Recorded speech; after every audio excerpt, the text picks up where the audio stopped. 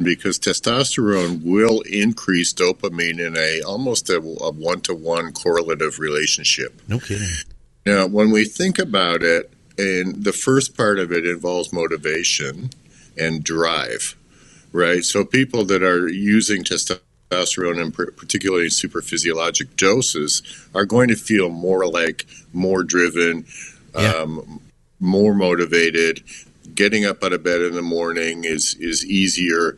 Movement feels good. You can't wait to get to the gym. You can't wait for the next workout, even the next set. You want to just jump in and do it.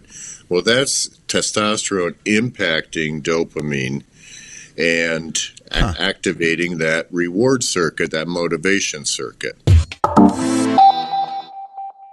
What's up, guys? Welcome back to Think Big Bodybuilding Media. I'm Scott McNally. Today, we are going to talk all about dopamine and a lot more. I got to warn you, I am certain we are going deep today, and I am with Dr. Mike Miltek. Mike, welcome to the show, man. Hey, Scott. Great to be here. Great to join you. I'm glad that we can finally do this, guys. Dr. Miltek is here in Michigan. I've gotten to come out to see the facilities a number of times. Victoria works with you. And it's been cool to learn more about what you do. I had the opportunity to hear you talk at Swiss. You talked about overtraining. I think we're going to get into a little bit of that today and a little bit about how that ties into dopamine. I'm excited to get into this because this has been a really hot topic on the podcast that we've been doing lately. But before we get into it, I just wanted to give an opportunity to you to introduce yourself to the listeners. So, I know, number one, not only are you a doctor, but you are a former competitive Olympic level weightlifter, right?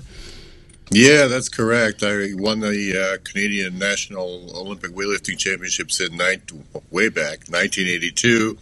Pan Am Games, Pan Am Championship silver medalist in 83, and then I moved to the Olympic team in 1984. Hell yeah.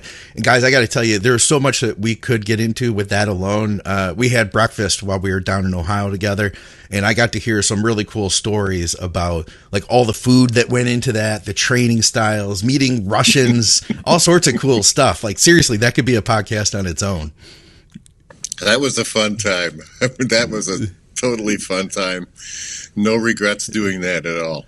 It's cool. So tell us a little bit about your medical practice. I know you do a lot of stuff. To say that you're a TRT doctor, I think that in itself would be a very limiting scope. Yeah. So it's interesting because one of the things that's really turned me off about medicine, Scott, is how everybody looks at through their own drinking straw, right? If you go to one specialist, they only see one thing. If you go through another specialist, they're only looking at another thing. Yeah. There's a lot of doctors out there that take care of athletes' bodies, in quotes.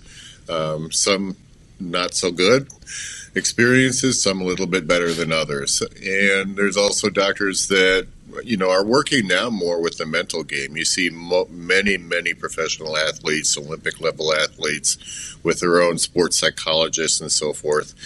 I think I'm kind of a unicorn in the field where I do both. I integrate. I'm an integrator. So I look at brain and body and how brain and body are connected. And I'm the only one that I am aware of that is able to kind of go broad and look to see how athletes' bodies and brains are interconnected and talk to each other in the moment and over time. That's interesting. So, in terms of the specialties, I have about 4 different board certifications to do that. I'm a psychiatrist, a neuropsychiatrist. I've also studied in depth psychology and psychological methods through psychoanalytic practice, and then I'm board certified in functional and metabolic medicine as well. So it's kind of cool where it allows me the breadth and depth to go with athletes. And then having been an athlete and having been in the shoes of the people I'm working with, that is experientially something that I find incredibly rewarding and incredibly, I learn from people every day, but I've also they also know I've been in their shoes and trying to struggle with the same things that they're struggling with, and sometimes learning from most of my mistakes. But at the same time, I end up finding this incredibly rewarding to be able to help people with things that I didn't have help with, and to be able to now offer things to folks that were just unavailable to us back in the day when I was training and competing. So yeah, no, I can only imagine, because I feel like even when I was a kid, there was no really talking about anything. It was a matter of just doing. You just shut up. You just did what you needed to do, and you pushed through. No matter what. And that was the mark of a strong athlete. I feel like this is something that is. I do feel like you are a pioneer with this stuff, and I'm excited because everything that we're going to talk about today, like I said, we're going to discuss dopamine. That's part of it, but so much of that ties into our motivations and what we get out of training. It ties into, like I've learned from you, it ties into getting burnt out. And all of us deal with overtraining. All of us deal with burnout. And I'll tell you what, at the end of the day, I absolutely love exercise and bodybuilding and fitness. Like, this is my passion, one of them. And I want to be able to keep it in my life as long as I can. You know what I mean? I've gotten burnt out doing things before. I don't want to lose this. And that's why I feel like this conversation is so important.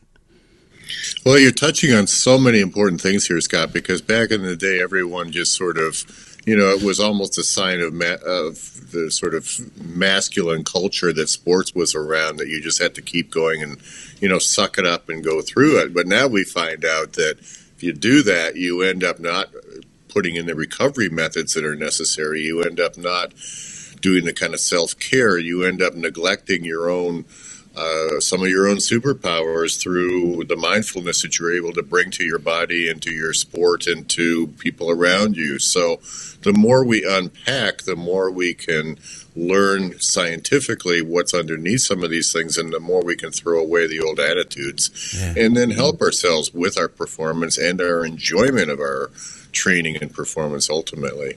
Absolutely. All right, man. Well, I want to dig into this. I mean, I guess I'm going to go real basic here, because this is a new topic, I think, to a lot of us, and I don't want to miss any details. So just straight out the gate, with like the Huberman podcast that's out now, dopamine is a word that's getting thrown around a lot. And like I said, it's been coming up a lot in our shows. Can we just start out by talking about, like, what is dopamine?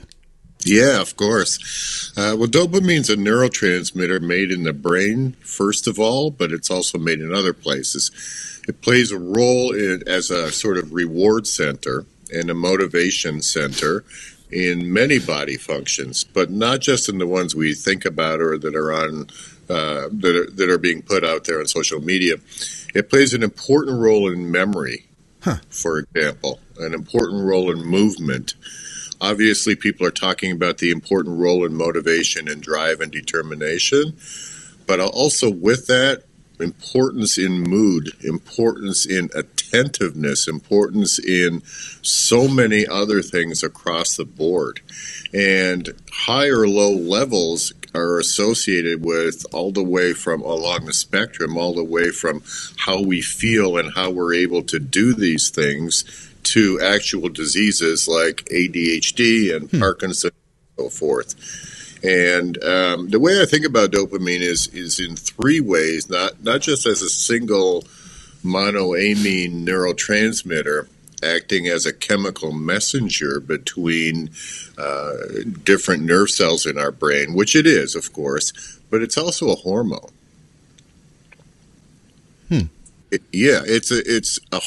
When you think about it and look at the chemical structure, dopamine, epinephrine or adrenaline, and norepinephrine, they're the main catecholamines. Okay. And the molecular structure of a catecholamine is actually a hormone. And the reason that we are able to say that is they're also made by the adrenal glands, not just in the brain. People forget that a lot of times. The Okay. dopamine can come out of the adrenal gland. Now, what's really interesting is that we're starting to look deeply into the immune system too, because we know that the immune system, if you're overtired and you're burnt out, you're going to get sick. We all know that. Well, dopamine has a powerful role in signaling in our immune system and in our antibodies and T cells. Really? So it's released through many, many different areas. The last one is also a neurohormone released by the hypothalamus. So it's got wide-ranging impacts throughout, not just in motivation, although motivation is critical, and I don't want to sort of overlook that, but I just want to make sure that people are aware that it's just so ubiquitous in other areas too. Absolutely. That I think that is important. And I think a lot of the stuff I've seen lately with dopamine relates to how it can, the way I'm going to term it, I guess, is how dopamine can become a trap. That we get onto social media, that we get these dopamine hits. We get addicted to these dopamine hits. It takes us down this into this place that we didn't even realize we were going. So I do want to, of course, get into that stuff. But before we do, can you talk a little bit more about the benefits? Like, why is dopamine a good, like, where is it, why is it good? And especially too, I'd be curious to hear about, you said dopamine is involved in movement. Yeah, very much so, and that's something that often gets forgotten about. One of the things that people have talked about, and Andrew Huberman does talk about this, is that dopamine makes testosterone is connected with dopamine. So let me just step back for a second. Yeah. When we talk about dopamine, Scott, we can't talk about dopamine without talking about everything else that dopamine swims in, the dopamine environment. And that includes hormones like testosterone. Okay. That includes the mitochondria and the energy systems that we have around the brain, where the dopamine neural circuits are coming from, which is really critical, which also includes the sort of overall physiology of the body. So if we start with one small, not very important, but also small part, we have to look at the entire context of the body and the brain in order to really understand the functioning. So you can see how it gets very complex. But if we just focus on the dopamine, when I'm talking about, I think it may be important for the listener to sort of think about where it comes from and just stay with a little bit of the jargon for a second, because it's produced in the brain by a very small nucleus, which is simply a gathering of cells called the ventral tegmental nucleus, or just call it the tegmentum, in the midbrain. And then there's a circuit that goes into another part of the brain, which is actually in the limbic system, involving emotion, called the nucleus accumbens, or we'll just call it the accumbens. But then there's another part that goes all the way up to the frontal cortex, which is often forgotten about. And that part that goes up to the frontal cortex is a part that can regulate what's going on below. Now, that's one pathway, but there's a second pathway that goes into where movement originates in the brain, and where you see the deficiency resulting in Parkinson's disorder or Parkinson's disease. So the basal ganglia and the substantia nigra, names aren't important, but these are the places where movement gets coordinated. So motivation and movement not only are concepts that we talk about with dopamine, but they're actual neural pathways. Huh. Okay. Wow. Yeah, that's deep. I knew we were going to go deep here, but I think I'm following you here. You mentioned that it has a relationship to testosterone. How does that relationship change as testosterone levels change, or does it? Because I know that the majority of people who are watching this or listening to this right now are people that use anabolic steroids, people that are taking their testosterone levels a lot higher. Will that have an influence on our dopamine? Yeah, that's such an important question because testosterone will increase dopamine in almost a one-to-one correlative relationship. No kidding. Now, when we think about it, and the first part of it involves motivation and drive, right? So people that are using testosterone, and particularly in super physiologic doses, are going to feel more driven, Yeah. more motivated. Getting up out of bed in the morning is easier. Movement feels good. You can't wait to get to the gym. You can't wait for the next workout, even the next set. You want to just jump in and do it. Well, that's testosterone impacting dopamine and activating that reward circuit, that motivation circuit. But if we put too much testosterone in there, then you can have some of the negative impacts of the dopamine. So testosterone doesn't, contrary again to some of the quote science you see out there, testosterone doesn't have a direct effect on the brain. I think we spoke about this maybe in Columbus as well, but it impacts the brain in other ways. It amplifies the signaling of the dopamine, for example. So people can get impulsive. People can, with higher doses of testosterone, it's blamed on testosterone, but it's actually acting through dopamine. No kidding. The impulsivity, the aggressiveness can get turned up, but it's usually aggressiveness towards a goal that people are really feeling, and that's really underneath the aggressiveness. Yeah. So that part also can override, if you go back and remember that where I said that second part of that loop that goes up into the frontal cortex. Well, the frontal cortex is that sort of decider. It's the master decider. So we should be leaning on that when we get that impulse from dopamine or from wherever. Ask ourselves, if I do this, then. Yeah. I call them if-then questions, right? So when people say, take a pause, take a breath, ask yourself, if I do this, then what will happen? That's also dopamine acting. However, testosterone privileges the first part of that. In other words, you get more of a drive and motivation in that reward system or in the motivation system than you do in the thinking system. No kidding. Yeah, this all makes sense. I feel like anybody who's been on cycle, I think, would be able to relate to this. So the other thing I'm wondering then is on the opposite end of the spectrum. You know, we increase our testosterone. We go to a cycle. We're feeling great. We're feeling motivated. Then we come off. So we come off the testosterone. Motivation goes back down. Is there like a desensitization, or do we get used to that higher level of dopamine that we had? And can you talk about what goes on when we're not getting that anymore from the testosterone?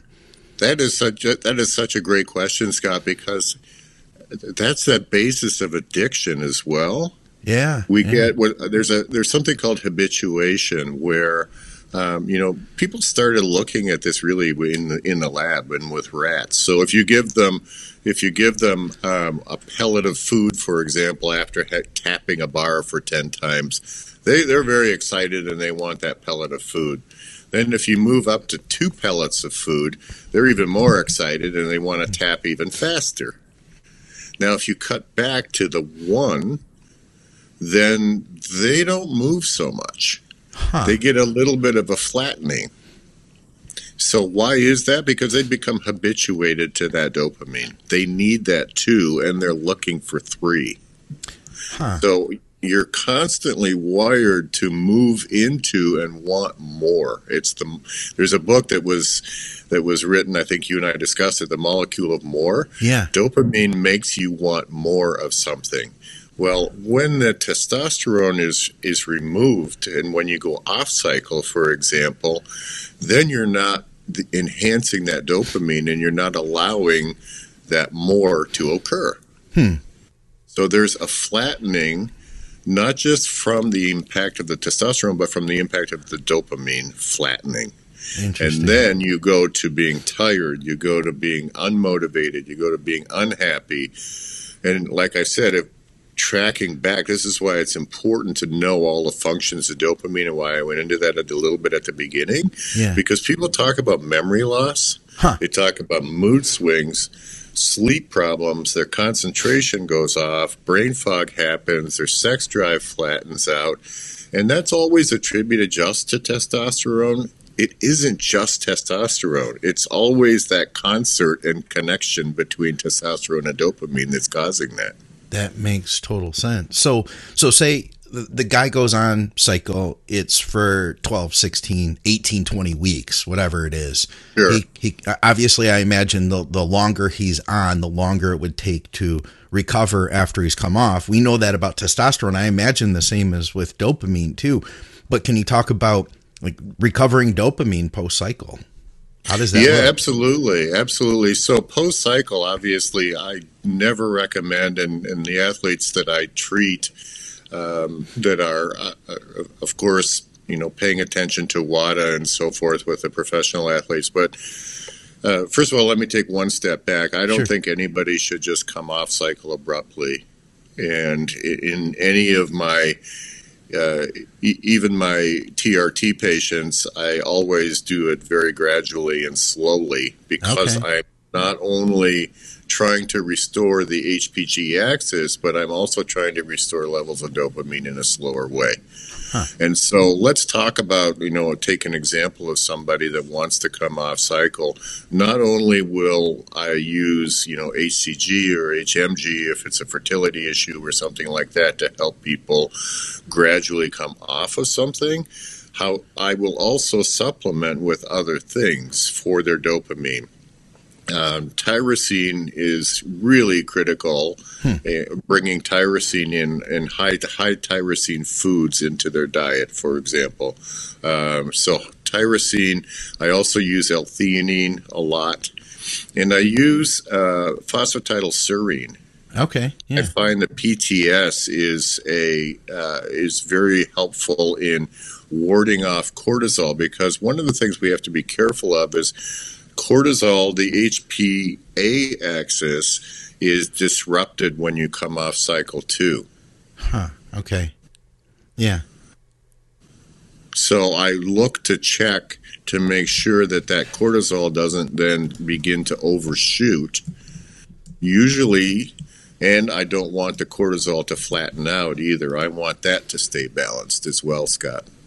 Yeah. Yeah. Okay. This all makes sense. So supplementation to help with dopamine levels. You mentioned L-tyrosine. That's one that I've used a lot personally.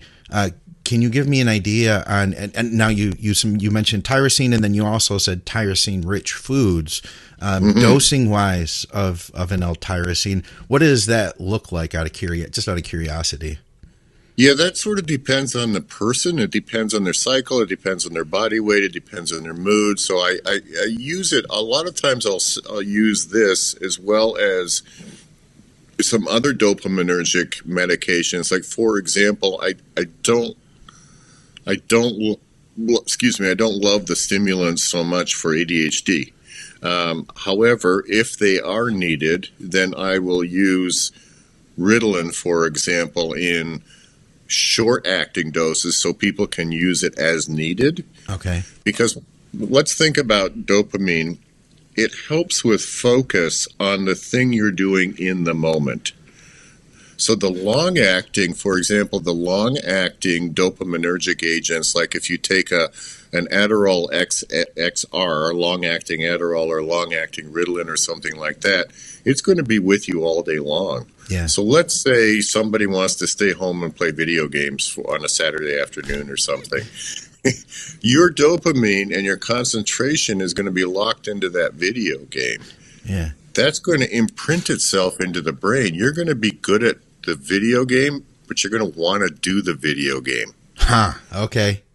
So I say, okay, use these things like Ritalin in the short-acting dose only when you require it for the things that you need it for. Your work, your reading, your studying, whatever the case may be. Maybe your focus in your sport if you need it. But use it judiciously. use it according to, we'll dose it according to your needs, and then we'll dose it according to the time required. And I do the same thing with L-tyrosine, because L-tyrosine, as you know, is probably you only get an impact for about 3 or 4 hours. Yeah, okay. So I'll start with 500 milligrams to a gram of that, but then I'll put it in my patient's hands or in the athlete's hands to sort of use it as needed, but then tracking your mood with it, because as you know, you can also get pretty jittery from it, which is why I use the L-theanine as a sort of a modulator for that too. Okay, gotcha. But then I work really closely with everybody. I never do a. Oh, I'm sorry. I never do a sort of a one size fits all for anybody. Yeah, that makes sense. I've got another question then. So you were saying, you basically you take Adderall, you play a video game, you're going to be really good at that video game. You're going to imprint that. So the same sounds like it would be true if I take testosterone, my dopamine goes up, I go to the gym, I work out, I'm focused on that. I'm going to the gym every day. I'm training. I'm seeing results in the mirror. I'm seeing results in the weights that I'm lifting, and I have higher dopamine at that time. So it sounds like the same would be true with going on cycle and going to the gym, that you're going to imprint there as well. If you ask any athlete that has some degree of mindfulness, they will say, and you probably hear this all the time, training's addictive, right? Sure is. Well, yeah. They're not just kidding. They're talking about the testosterone dopamine combination that does activate the exact same neural pathways that addiction does. So yes, you start to crave training. We have to train. Yeah. I mean, I'm still like that. I'm still like this, and I retired almost 40 years ago now, hating to date myself, but I'm still like this, and you probably are too. If you don't train every day, what happens? You get irritable, you get down, you get lethargic, you get pissy, your wife gets angry at you. How many days a week are you in the gym now, Mike? I have to go. I still, I do weight workouts 3 to 4 times a week, and then I do cardio the rest of the time. Right on. And you're a busy guy, but you have to make it happen still. You have to make it work. I can relate. I know that feeling. I get so irritable if I don't.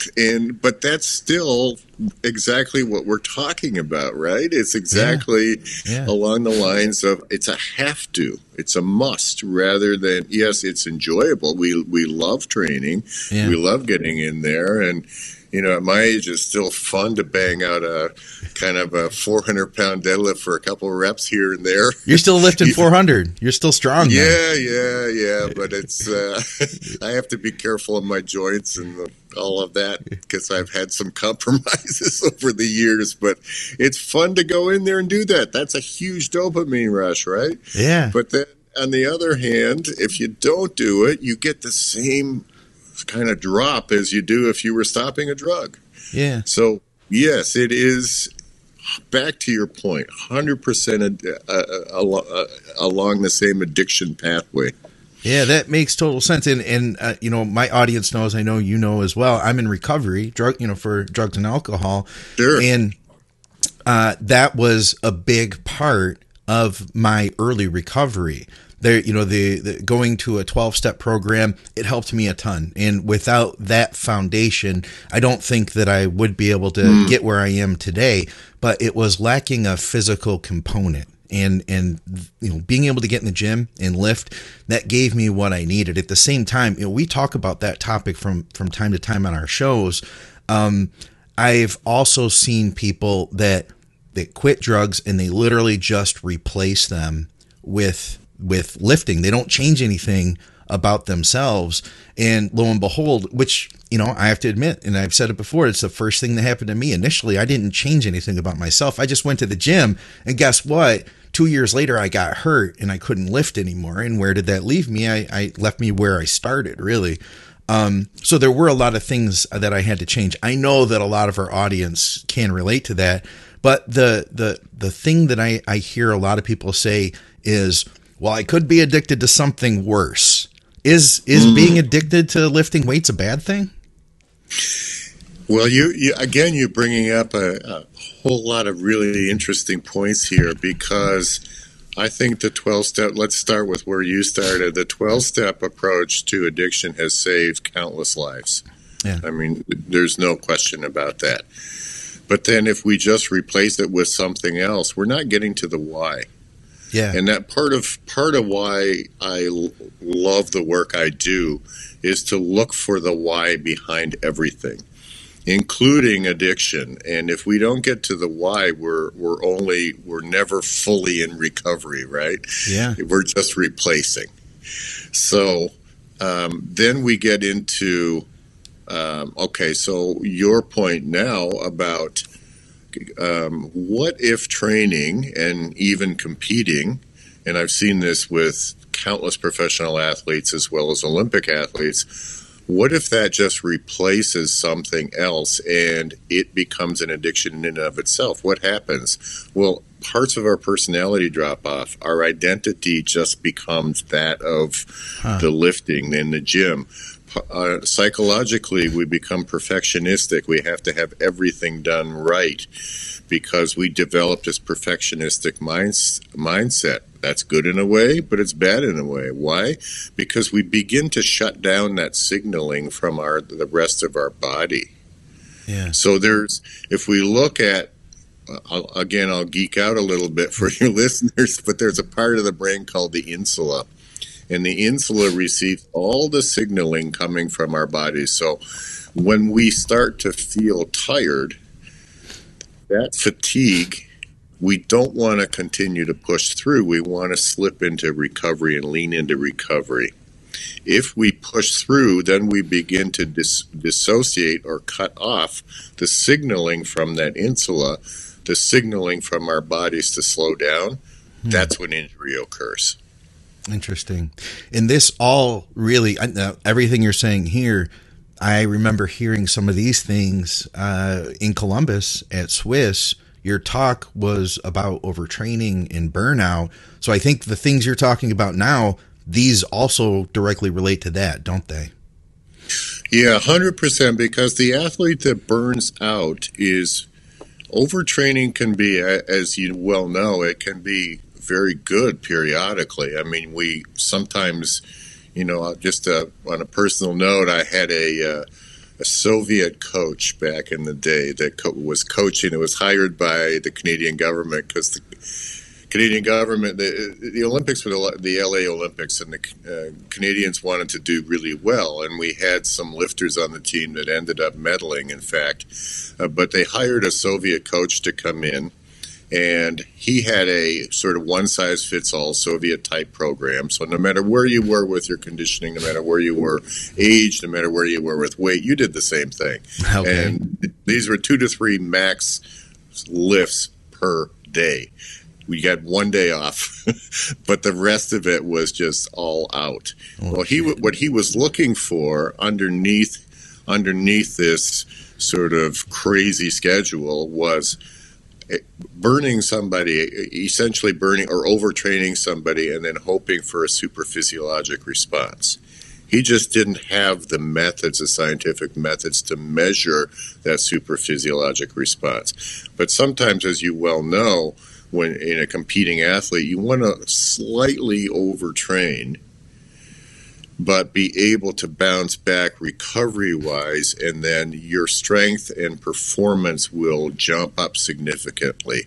If you measure it, if you measure the all of the variables correctly.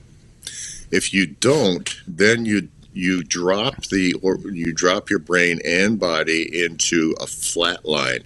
Your cortisol will flatline, your testosterone will flatline, your dopamine flatlines, and that can take weeks to months to recover from.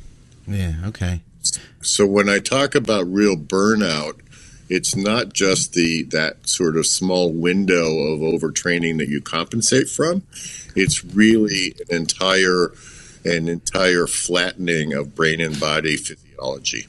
And I think all of us that love lifting have been there.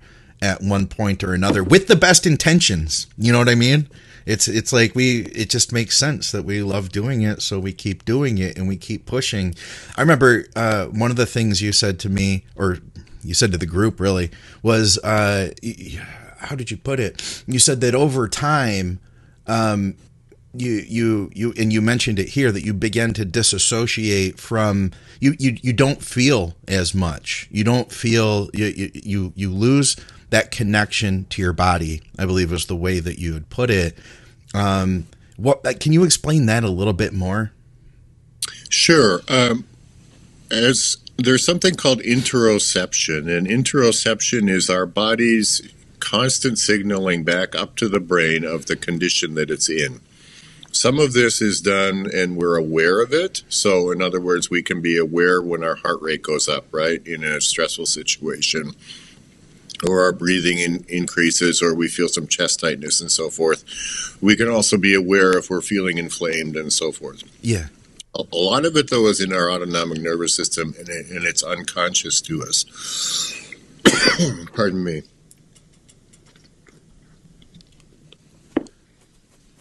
So the unconscious signaling is just as important, if not more important, than the conscious signaling. And that unconscious signaling we can make more conscious if we practice mindfulness around our sport. In other words, mindfulness is just a fancy word for being self-aware and opening up ourselves, our mind, to what the processes are that are going on internally, not just in our brain, but in our bodies as well.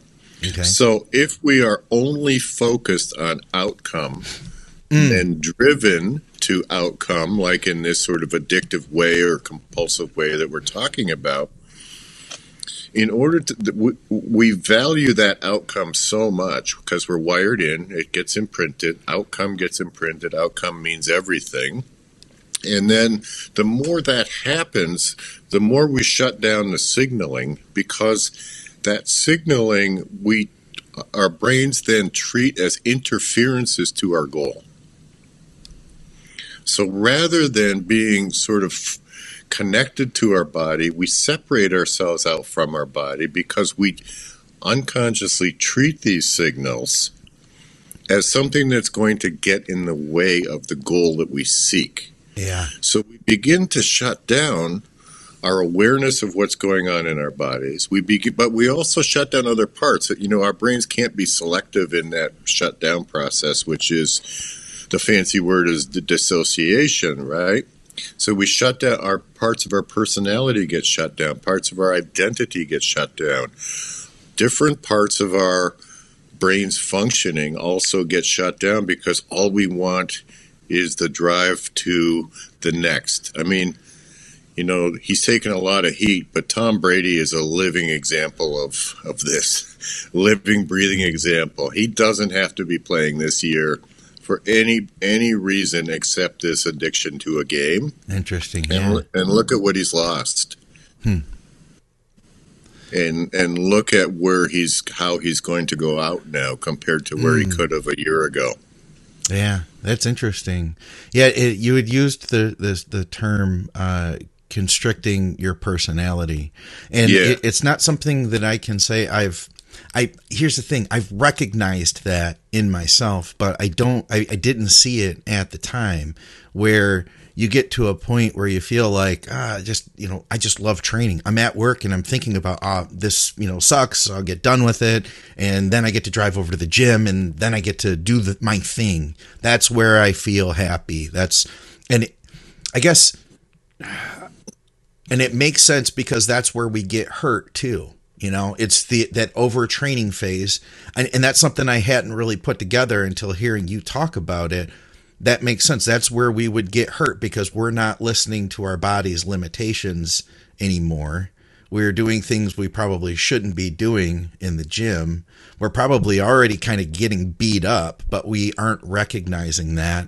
And then the next thing you know, we get hurt. There's always a sign, though. That's the thing I've noticed is there's always a sign. How can we be more aware of this? How can we how can we keep this from happening? Because if it's such a weird thing that we can love this thing so much, but without balance, we destroy ourselves with it. We absolutely destroy ourselves with it, Scott, and that's true of every addiction that there is. But when we're looking at something that can be so positive, like this kind of training, then it becomes a really important question to keep in our mind, like not just every workout, but every set. So I look at this sort of globally. How do I feel going into the gym? Well, a lot of us don't feel very good going into the gym. We need. So another thing I tell my patients, even my depressed patients, is that you can't sit around and wait to be motivated. You have to. Movement creates mood, not the other way around. Mood doesn't create movement. So I use a lot of, for example, I find a lot of my depressed patients that come in, if they want to treat a mental health issue like depression, for example, a lot of them have flattened cortisols to begin with. A lot of them have flattened testosterone. So I will use testosterone in part to even them out in treating depression. And why? Because that's going to act with their dopamine, and that's going to cause them to have movement feel good. So, you walk in and you need to move first. So that's your first signal. You're warming up, right? Yeah. So you're warming up and see how your body feels. This is where you have to be open to your body. You have to see how your body is feeling in the warm-up. Am I feeling sluggish? I use the word crisp, am I feeling crisp? Are my movements crisp? Is my warm-up crisp? Am I feeling a little bit of a pop? Yeah. So are my movements crisp? Am I feeling a little pop? If you are, those are signs. And then you can also, of course, measure your heart rate. You can measure all of the other sort of metrics that you may have when you're waking up, and all the things that our smartwatches can do now, and so forth. But am I feeling? Are those sorts of things in correlation with how I'm feeling? If I'm feeling that way, great. That's your second signal that you may be able to really lean into a workout. Okay, so then you start let's say it's leg day. So you start your leg day. How am I feeling? You warm up slowly, but a critical part of your warm-up is to stay aware of your body and aware of how your body's feeling, because your body's talking to you as you're warming up. It's telling you the state and the condition that it's in. If you start to feel that sort of fatigue and inflammation, let's say I'm just picking an exercise, you're doing leg presses. If you start to feel this fatigue, inflammation, lack of pop, lack of crispness in the leg press, you're tired.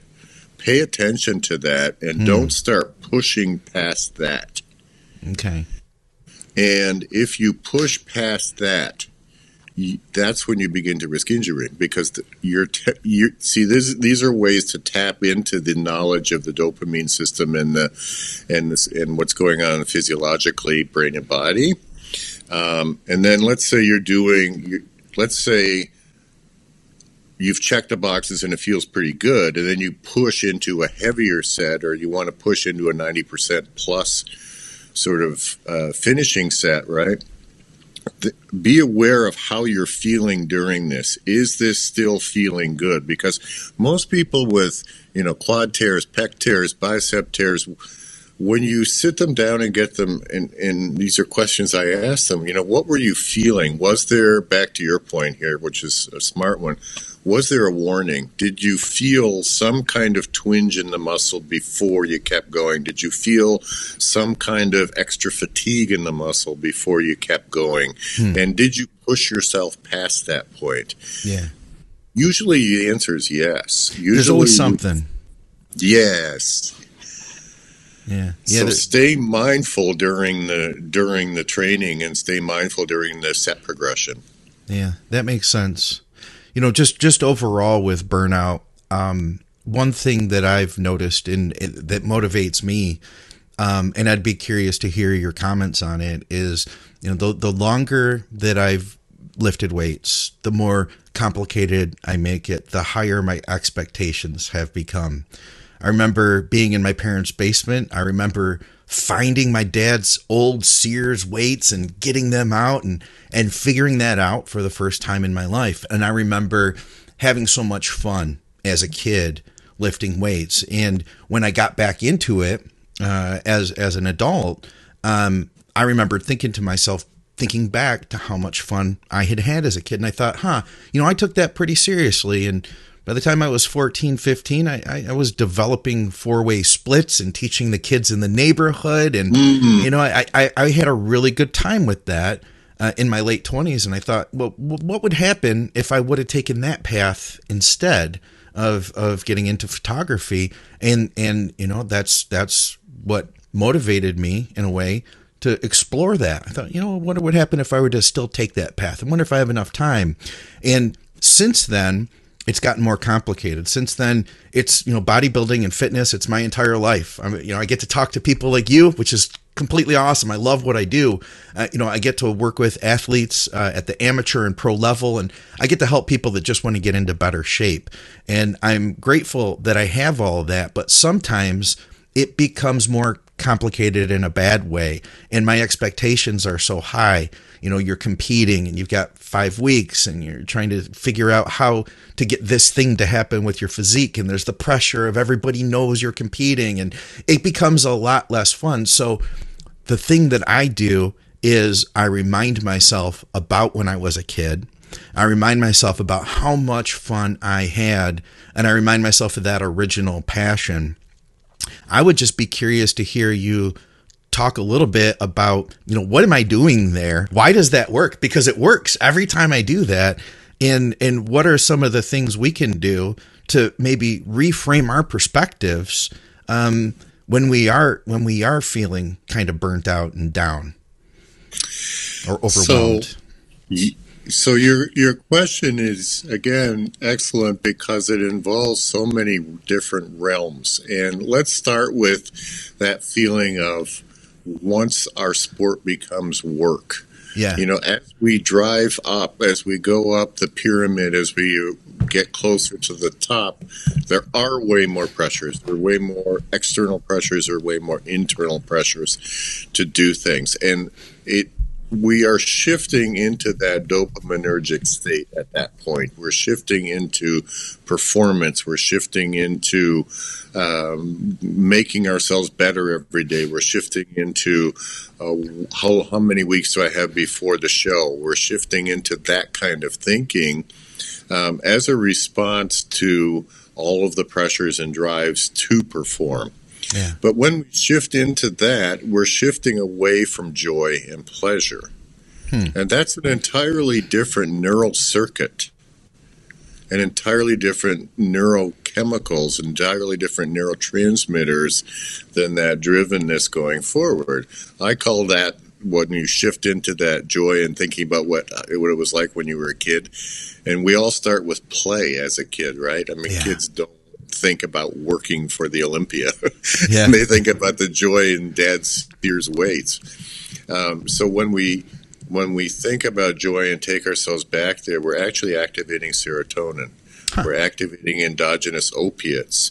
We're activating endocannabinoids. We're activating all of those neurotransmitters that make us feel good. So that's where happiness lies. It used to be thought of the dopamine as a pleasure chemical. It's not. It's a driven chemical.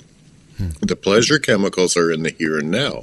So you take yourself back to a time in your mind when you were in love with the here and now, when everything was a joy to you about going down into the basement and finding these weights. You're calling on an entirely different neural circuit, and you're deloading from that dopamine pathway and letting yourself go back to loving what's in front of you again. Yeah. And I think that's a critical exercise that everybody that's involved in anything that's very performance driven should do. Should try to get back into that space of, man, this is fun. People talk about gratitude practices. Yes. The gratitude practices are really simple. It's really only about think about the things that make you happy. Well, what's behind that is you're calling into play all of those neurotransmitters, the ones I just listed, to sort of be happy in. And that takes you out of that drivenness. Yeah. Yeah, that makes total sense, man. And so it's a completely different set of chemicals that you're using. And we had talked on the phone the other week. I think you mentioned something similar to that. How did you describe that? You said if the way these two different sets of chemicals work, you said if I'm thinking about the future, I'm using one set of chemicals versus if I'm in the present, it's another. Can you almost give an example of how you can help us see that even more clearly? Yes, so I think going back to a memory like you've accessed is a nice example. But even if somebody's just, let's say we're starting from scratch, right? Yeah. And I've got a new patient that's an athlete that hasn't developed mindfulness yet. So it's a really simple exercise. Let's go stand outside for a minute and stand outside and look up. Okay, what do you see when you look up? I see clouds. Some people will have different associations. I see clouds, I see the sky, I see, okay, so what's beyond that? I see space. And then they can go into, some people are spiritual. I see, maybe God is up there. That's heaven. Yeah. So these are all things that we, and I say, okay, so how do you get there? Well, how do you connect with that? Well, I have to get there. So it involves travel and effort. You're now in the dopaminergic pathway. When it involves time and effort and getting to the next place, that's dopamine at work.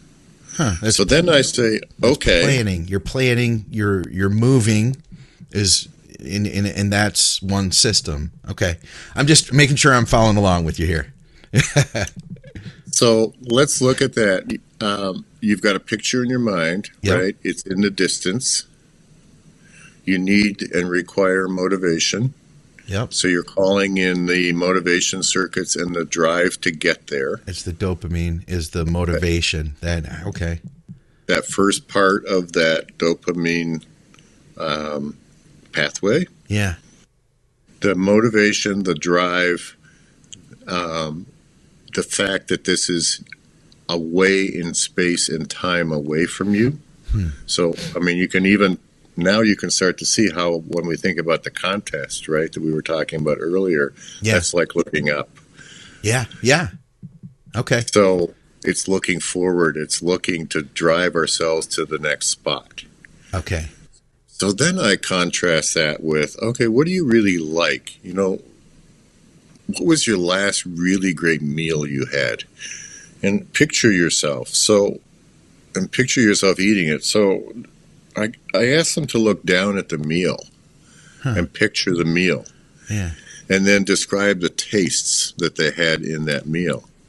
Well, that's where the pleasure comes in. And I say, so what's the difference in the feeling? Well, the difference in the feeling is enjoying something in the here and now. Those here and now chemicals, Scott, are the serotonin, the endocannabinoids, the endorphins, all of the feel-good, oxytocin, all of the feel-good chemicals that are only available in the moment. You can't get to those if you're thinking about the future.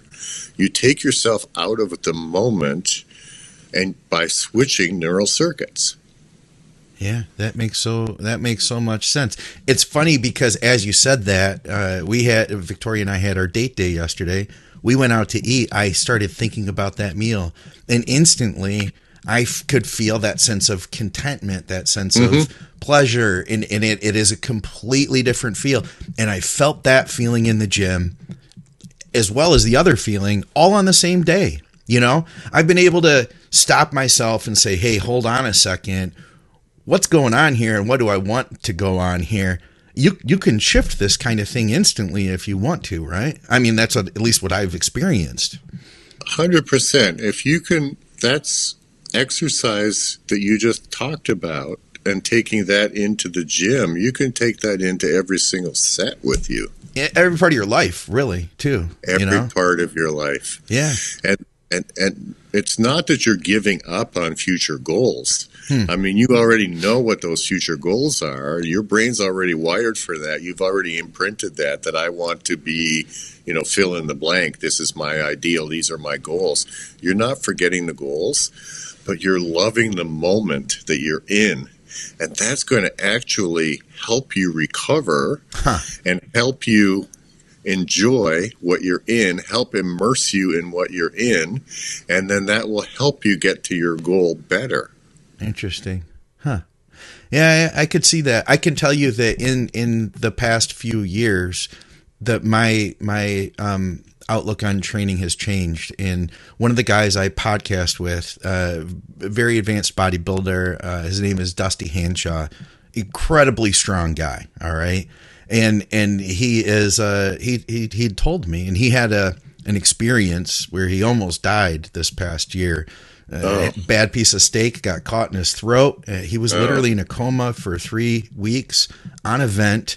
We were shocked that he was able to come back from this, but he's back and he's still lifting. And I asked him, I was like, what do you think about in the gym? And he said, I just think about the love that I get to do this, And when you can access that, man, every workout is like the best workout at that point,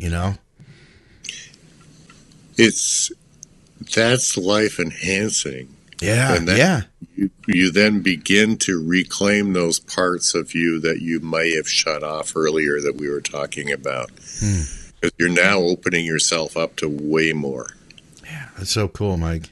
I appreciate you sharing this stuff with us, man. I hope that this touches some people, because I feel like this is something that I've been thinking about for a long time. It's awesome to be able to put these ideas together and to have these names, to know that there's these chemical systems that are creating this, that are making this happen, and to know that I have a say in how that works as well. Empowering you and empowering the athlete in front of me to take these and to really change their life is just such an incredible passion of mine. I just love doing it. I love my work. I love being able to help people with this stuff. So it's it's just so much fun to talk to you about this. That's cool. I can tell you're passionate about it too. And I'd have to imagine if you hadn't had your background as an athlete, you wouldn't be able to do what you do today. It takes having been there, I really think, to be able to reach people on the level that you're reaching them. I agree with that. And I don't say that out of any sort of ego. Of course. It comes out of a place of a deep understanding, because I overtrained. I mean, I was overtrained by this coach, and I got injured 4 weeks before the games. I missed the games because of it. I lived through depression after that because I had constricted myself. One of the stories I tell is that the CBC, the Canadian Broadcasting Corporation, was there when I graduated from med school. Well, that was the same week I won the national championships, and they said, well, what's it like to walk across and get your MD, get your diploma? And I said, I blurted this out, and I thought, oh shit, afterwards. But I blurted out, I said, well, med school was kind of a hobby. I lived for the gym. What was the response to that?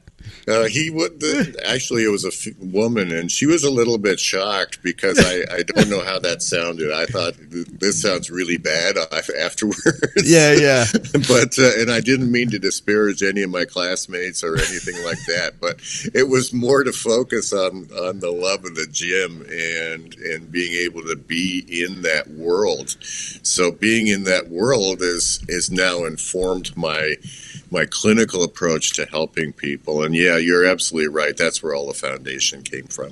That's cool, man. If people wanted to work with you, how does that work? A lot of people who will be seeing this aren't here locally in Michigan. I'm lucky enough that I can drive out to visit, but some people aren't. Is there anything that you do that you work remote in any way, or do people have to come to the clinic? How does that happen? No, I literally work remotely, and now I've been fortunate enough to be able to take on not just national people, but internationally as well. I have somebody in Australia right now I'm working with, and other countries as well. So we can do everything virtually at this point. And, fortunately in the U.S., I have the ability to prescribe medications and labs and so forth that are covered by people's insurance in other states. So it really works out that we can do our work virtually, and then at the same time help our patients get to the medications they need or get to any of the lab testing that we need to do as well. Okay, cool. And I know you do some extensive lab testing. Like that in itself could probably be an entire podcast because, we as bodybuilders, we look at the basic stuff. We know what like ALT and AST are. We look at our health markers, but getting into measuring neurotransmitters and stuff, I can only imagine the depth of looking at those things. Yeah, it is a lot of fun to do that. And once people begin to see, all of these things we talk about are measurable now, Scott. Yeah. And we can get real metrics on them. And once people see that laid out for them in these tests, then they go, oh, yeah, that's exactly how I'm feeling. But it gives them a sense that it's not, quote, all in their head. Yeah. And it also gives them a sense that it's not their fault. It's something going on in their physiology. It's something going on, whether it's in their neurophysiology or their physiology in their bodies, that can be corrected, that's right there in data. And that's powerful. Yeah. Yeah, that is pretty cool. If people wanted to reach out, if somebody wanted to work with you, I'm going to have your website below. Is there any other places that they should look for you? Any places that they could contact you, or anything that you would like to promote? Yeah, honestly, I don't spend a lot of time on social media, as you know, and part of that is to make sure that I never ever infringe on anyone's privacy or confidentiality. Sure. So the best way to reach me directly is through the website, themileticcenter.com, and then all of the information that they might need will be there. At this point, I'm not even posting, courses or anything of that nature, but I will work with somebody that wants to learn individually, but I'll also work with people that want to be patients. So more than happy to just go through the website and go through the contacts there, and more than happy to connect with anybody that's interested. All right. Well, this is cool, man. I can't tell you how much I appreciate your time here. And like I said, it's eye-opening to me. I think that a lot of the audience is going to get something out of it too. Is there anything else that we should mention or cover before we wrap this thing up? Yeah, the one thing that I want to sort of recommend to your listeners is please don't pay attention to the people promoting things for promoting hacks. Okay. Because these hacks do not work. You need a whole comprehensive look. If people are promoting hacks, if they're promoting certain supplements as the only answer to dopamine, if they're promoting, any kind of anything, we talked about a couple of these people before we jumped on that are doing stuff. Run for your wallet, please, and don't believe that there's any one pill, one substance, one thing you can do that's going to change everything. Yeah. There's so much crap that's being propagated on social media right now about that are really only there to help profit. They're profiteers that are only there to help profit somebody else by offering hacks. That's not where the answer is. I think that's good advice for sure, and it makes sense to me. In seeing some of the work that you've done, it's a combination, and that's where I think having your experience from the psychological side is probably a benefit too. We're multi-system complex organisms, and we have so much complexity and uniqueness and individuality to all of us that it rubs me the wrong way when I see people trying to deliver individual hacks with huge promises. Yeah, that makes sense. We see it all the time in bodybuilding. There's no one size fits all. We try to tell people that, and our general answer for most of our questions is that it depends. It's hard to give it a specific, unless you're talking about a specific person. People do all the hard work in the gym. If they do all the hard work in committing to all of these parts of their health in conjunction with a teammate, then they are going to be happier, make bigger gains, be better in the long term for that. But there's no shortcuts. That makes sense. All right, guys, we appreciate you tuning in. If you want to work with Mike, reach out to him. Like I said, I've got his link down in the description below. And man, this is great. I'd love to have you back in the future. Scott, it's really been a pleasure. All right, guys, for another episode here at Think Big Bodybuilding Media. Like I said, we appreciate you having here. If you're new to our content, let me encourage you to like, subscribe, comment, all that stuff. And we'll talk to you guys soon. Thanks, Mike. Take care, Scott.